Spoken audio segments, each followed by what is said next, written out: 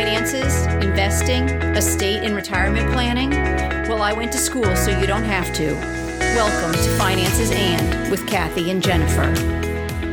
Welcome to Finances and Negotiating Benefits at Your Job. I'm Jennifer and I'm here with Kathy, and this week we'll be discussing the fact that it's not just salary that you're negotiating at a new job or at your annual review. So we started thinking about this topic because Jennifer was looking for a new job, and part of what she was doing in her due diligence was to try and find what benefits were being offered, not just what salary is being offered. I actually got some advice when considering negotiating salary that you obviously want to negotiate the highest salary possible. Like that should be, that's probably going to be your biggest benefit. But if you can't get that for whatever reason, there are other areas that you can negotiate that you might not have thought of that could still be a really huge benefit for you. And especially that could be something that, if your company isn't offering a salary increase at this time, this is still something else that you can consider and a way for you to still gain something out of the situation. One of the things that is imperative as a young person seeking a job and trying to get your first salary, you do want to try and search for your highest possible salary. This has the implication of determining your salary increases for the rest of your life. So if you start lower, then it will take you longer to build up to where your peers might be, versus if you start at a higher rate, you'll be able to conceivably consistently get higher and higher raises. So instead of starting at 20,000, if you start at 30,000, you'll be able to move up more as you get salary increases. And another thing that we realized is that this is not something that everybody does. When you have a new job offer, this is a point of negotiation. And, the research has shown that only about 60% of men negotiate, and even less women, only about 40% of women negotiate their salaries. So it's something that you want to think about and consider to make sure that you are getting as much as you can in your new position. So besides salary, we have a number of things that you could negotiate. That would include your paid time off. So oftentimes companies now will have this PTO, paid time off, which combines sick and vacation leave so that employees have choice. In the old days, quote unquote, you had sick leave and you had vacation days. And if you were running out of vacation days and had a whole bunch of sick days, you'd have to fudge and say, oh, I'm not feeling very well. The trend now is to have these paid time off days so that you can just take the time as you need to take it for whatever reason. And we talk about health, being sick is your health, but really mental health, your vacation time as well. So it's all intertwined. This PTO will often go up as you've been with the company longer. Make sure that your paid time off is greater than or equal to your previous vacation and sick days wherever you were, or if you're just trying to negotiate it at your current job. So you don't want to be giving up days to be moving to a PTO situation versus what you had at your previous job. And again, we're talking about negotiating your benefits. You're always going to want to try and get better than what you had previously. Make sure you understand your company's use or lose policy, that you aren't going to lose any days, or are you going to lose days if you haven't used them? And of course, then make sure you're using them, but you want to make sure you know what that policy is. It's not uncommon if you're under a year to get about 16 days, and then that goes up by about 1 or 2 days a year. Again, just thinking about that transfer from what sick leave is to what paid time off is. If you have a lot of sick days at another company, you might want to negotiate saying, I've had these sick days and I've built them up unused. Is it something that I can trade in and have more days for PTO? You can also think about other ways to use those PTO days. So not just thinking about, I want more vacation time, but for instance, if your company has a really poor maternity leave policy, then this might be one of the only ways that you can get additional paid time off to be able to have more time at home with your new baby. Consider your reasons for wanting more PTO days as well. That's a great point. You might also be able to negotiate hours and a more flexible schedule. So your company might have a set 8 to 5 workday, but if you feel like you work better on a more flexible schedule, that's something that you can ask about. You always want to go in with a plan with everything that we're talking about today. Go in with a plan, do your research so that you can back up whatever you're saying, because they're going to expect that. They're not just going to automatically say, yeah, we'll give you whatever you want, right? Back it up. You could even request like a trial period to, in a sense, maybe kind of like prove that you can successfully do your work during your own hours. If you think that they will say no, that's a way to possibly still be able to get in for that. The next one is kind of silly right now, but that is to work from home, which probably most of us are doing in general. But I will tell you that if you have a long commute, then that is a benefit to your employer as well as yourself, because you're getting those extra hours of your mental health, again, where you're not sitting in a car. But I actually did negotiate some work from home hours when my children were younger, and I felt like I needed to be home with them more. So I was able to negotiate with my HR department, leaving work 2 hours early and then being able to have the kids here at home. And I would work at home for those next 2 hours after I had gotten back home again. So that worked out for myself and my family. And it was not the norm at the company, but by approaching them and asking for at least a trial period, they were willing to do it. And my boss was willing to do it. Thanks, Mike. It worked out really well for my family. So it's something else to consider. I think many of these things, as even a trial, is definitely worth requesting. Yeah, definitely. Another thing that you might not have thought of is negotiating your job title. Well, why is this important? Your job title can affect your future employment prospects. Recruiters, when they're looking at resumes, they're only glancing at your resume for a few seconds. So if they either can't decipher your job title, then they may just move on, or a really good job title can really stand out to them. If you plan on trying to negotiate your job title, again, do your research on kind of the industry norms and typical titles for the career that you're in. Be ready to explain why it makes sense for you to have that title or what you bring to the role that qualifies you for that title. You can provide your achievements, your education, your experience, and be specific with these things because you're proving to them that you are eligible for this. It's also actually a terrific unpaid benefit, something that if you're asking for a new job title, that doesn't cost them any money other than reprinting some cards for you. That's another option if you're just looking to change some things about your job and help you in your workplace that is not going to cost the company themselves anything. Another option is to ask them to repay your student loans for you. So as you're coming on new, maybe you can get them to repay those because it's not uncommon that companies will make payments as long as you are also making minimum payments. You might offer an amount annually and they might suggest that they could also meet it. So what I found was they might offer to pay $100 a month towards your current student loans that you have for the next 6 years or so. That works out to $1,200 a year, which is not huge, but over those 6 years, that's going to equal another $7,200. So they are helping eat away at your student loans. But you want to be careful because they might not be as excited about that because you're coming to them with this knowledge versus you saying, hey, I'll go get a degree and sort of increasing your knowledge and understanding of whatever your industry is. So it's a possibility they might, come back at you saying, well, look, we'll pay for your next degree. One of the other things is that for grad school, if you're going to attend grad school, employers actually receive tax breaks for offering tuition assistance. And so that's better for the company versus they don't get any tax break themselves by paying on your student loans. Again, you might want to consider continuing your education because they will also be getting a tax break if they helped finance that.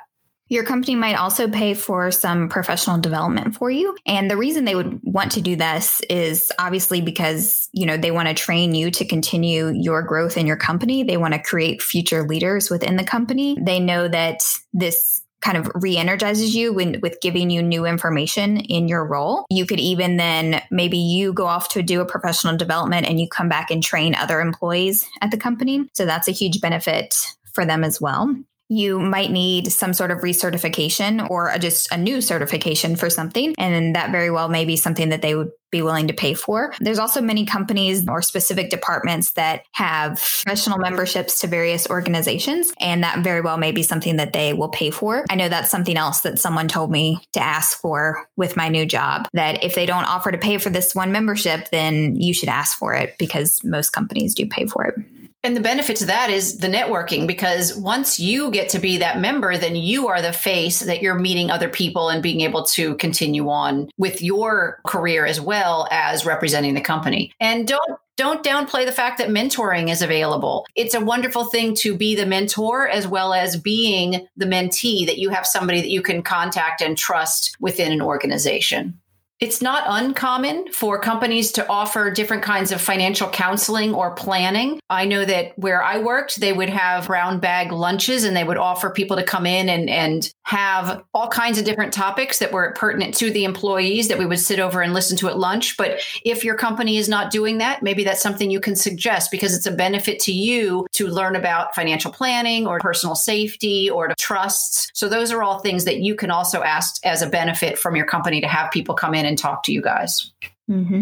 Bonuses are another big negotiating point. And so this could be something that either you're negotiating again at a new job, whether it be like a signing bonus, you can negotiate a signing bonus. You might be negotiating, I don't know if it's like your percentage for your bonus each year. You might be able to negotiate that up front. This is also something that with your annual review, again, you could potentially negotiate that annual bonus at that time as well. A lot of companies also offer referral bonuses. If you refer somebody else to work at the company, then you could get a referral bonus that way. So that's not necessarily, well, I don't know. I'm just thinking that's not necessarily a negotiation. Sure. If they're not currently offering that, that's something you can at least ask your HR department. And quite honestly, if you are bringing in qualified candidates that are important to the company, they might very well say, yes, please continue to bring us people and let us give you a little something, $1,000 or $100 or something to bring other people in that are doing a great job. There are other bonuses like profit sharing bonuses, where if the company makes certain goals they're trying to hit, that they might share in those profits with the employees, as well as commissions. That might be something that you could negotiate to get commission. If you're not generally on commission, but you have brought in some new business or saved them some great amount of money, you could ask for a portion of that, as well as a retention bonus. If you are interested in finding a new job and your company might very well say, hey, you know what? We'll give you this bonus to stay here at this job versus leaving us. We can't give you a new salary. We can't do these other things, but maybe there's a retention bonus in there for you as well. Family leave. We just did a recent podcast all about that, but this is also something that could potentially be negotiated. You could negotiate, and like Kathy said, that your company might be flexible with coming back to work. You know, she mentioned being able to work from home for a few hours when her kids were young. So it might be that you take however many weeks you get for family leave and then negotiate working from home for a while before you come back full time or something like that. So those are all things that your company might be willing to work with you on. Childcare itself could be a benefit that you could be talking to them about. For example, there are subsidies that some companies offer that will provide money directly to the employee so that you can spend it on essentially whatever you want. They're assuming that you're going to be spending it on childcare, but it's just a set amount of money that you're provided. Or they might very well go ahead and pay money to the childcare provider on your behalf, sharing the costs of childcare with you. Also, with your childcare, we're back to you could try and negotiate a flexible schedule for you and your kids, maybe working evening hours versus day hours. And so you would have time for kids and or moving kids around as needed. Many companies have something called an employee stock purchase plan, where the employees are given the ability to buy shares of a company stock at a certain discount price within a certain period of time. And then you can sell it for a profit later by borrowing from a brokerage account and paying back with sale at the time of the sale. So my company actually did this. I worked at a company where they would offer us employee stock, and we would then have to wait a set period of time. That's part of being presented the employee stock. But then after that time period had lapsed, we were able to say, look, we were issued it at $30 a share. It's at $45 a share. And we're doing a trade that's a cashless trade. So the company itself uses a brokerage account to place the sale and give us the money. So in essence, we were kind of just I'm not taking into account taxes or commissions or anything, but using the $30 and $45, using a cashless trade like that through our company, we were just then given our $15 a share. That was a big benefit because, obviously if you're at a company, you're working hard, you want to make sure you're doing everything you can to bring your company stock price up, but you're not necessarily given that. So if it's an option for you to be able to negotiate that, again, that is a way that the company might be willing to provide you something versus a new salary. Or if you're starting in a new company, asking for these new employee stocks. Mm-hmm. You also don't have to sell them all at once. You might be given 30 stocks or 100 stocks or whatever it is. It could be much bigger than that depending on your job, but you don't have to sell them all at the same time. You can just sell a few and then keep the rest. Selling a certain percentage of them just to be able to make that purchase is a viable option as well. Another possible benefit that you could try and negotiate, it stands for the Consolidated Omnibus Budget Reconciliation Act, but everyone knows it as COBRA. And what that does is it provides employees and their dependents the option to buy their own health insurance coverage when you lose your job. So if you do lose your job, then you would be able to buy COBRA coverage the same as what you had at your company before you were let go. Now, not fired, but if you are let go for some reason, if you're laid off for some reason. COBRA will extend your healthcare benefits for 18 to 36 months. It depends on the company, but that's one of the things that you might very well negotiate. If your company is only currently offering 18 months of COBRA, then you might say, okay, but I would like 36 months in the event that I'm going to be laid off, one day in the future. So again, these are all things that you can come to with your company, either when you are looking for a new job or looking for something that's outside of just a salary to ask for these things. When you start a new job, you're going to be presented with healthcare options, and it's really important to compare the plans when you're making those decisions at the beginning. So there's a lot of things to consider. What are the copays? Do you get to choose your own doctor? A lot of companies, they have it set up. You can search for doctors and make sure they're in network. Do you have kids? And how is that going to play into your healthcare benefits? You're going to go to the doctor all the time if you have kids. I'm just going to tell you right now.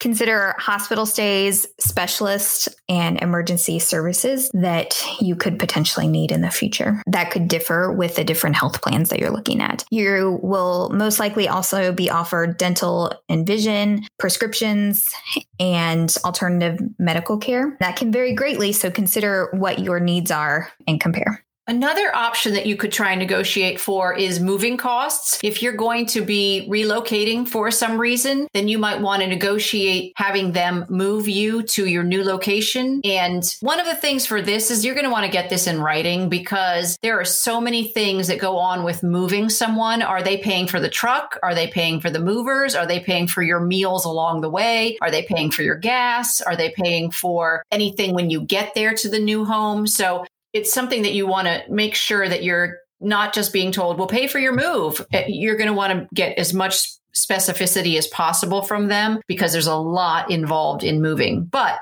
it is a terrific benefit to ask for and see if it's an option for you at your level. Yeah. And is it money that they're just presenting to you up front for your move? Or is it something that you are submitting receipts for? Because if you can negotiate that, then that could change how much you're getting. Many companies offer a 401k match, which is great. And so even if that is only a 1% match, it makes a huge difference over your long-term career. Even if it's only a 1% difference in the match, then that's going to make a huge difference over your career.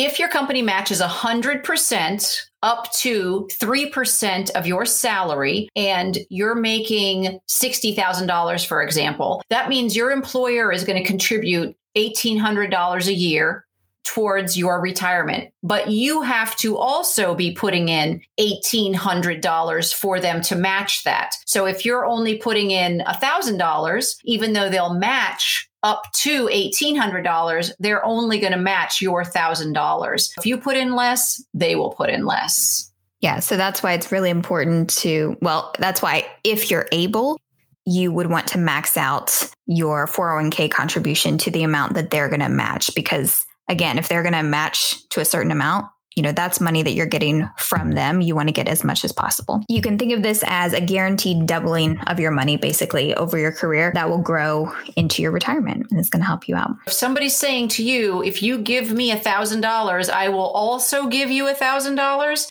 It almost doesn't make sense to walk away from that. Sometimes it is not possible to put in your company's matching percentage, and there's going to be circumstances for that. But realize there's almost nothing you're going to do in life that's going to give you 100% of what you're putting into it. You're not going to get that in the stock market. You're not going to get that in bonds. You're not going to get that in gold and silver. So if you can put in at least what they are willing to match, then they will give you that same amount. And that's a terrific value at getting 100% free money.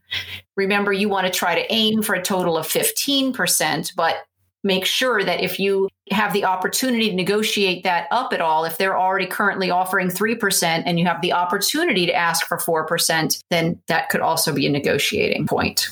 Some other things to consider are commuting costs. Your company might reimburse you if you have a long commute, whether that's gas money, other transportation costs, like if you have to ride the metro every day, they could potentially reimburse you for that, or parking costs if you have to pay to park at your job. They could also provide a work phone for you, additional insurance, or health and wellness plans. So those are just some other additional things that you could potentially negotiate. It's not even uncommon, depending on your job. Maybe they don't provide the phone, but at least they pay your phone bill, right? So that's a possibility of, again, something that you could certainly ask for. Yeah. And I'm just thinking about like this big list that we just gave you. And, obviously you're not going to go in and ask for all of these things in your negotiation. So you want to think about what is a priority for you and what can you back up when you're presenting this information to them? What can you defend so that it's likely you will get some of the things that you're asking for? Thanks for listening to Finances and Negotiating Benefits at Your Job. We know you chose to listen and we are grateful. If you enjoyed this episode, please subscribe and share, and consider leaving a review because it helps us to bring financial education to others and lets them find us more easily. Please let us know what questions you'd like answered by going to our website at financesand.net. We're planning a listener episode and we would love to have your questions. You can now find infographics on these topics on our website and here in the show notes. Finances and does not provide tax or legal advice, and nothing in this podcast is to be construed as such. Always consult a tax, accounting, or legal professional for advice on your specific situation. Remember, I went to school so you don't have to.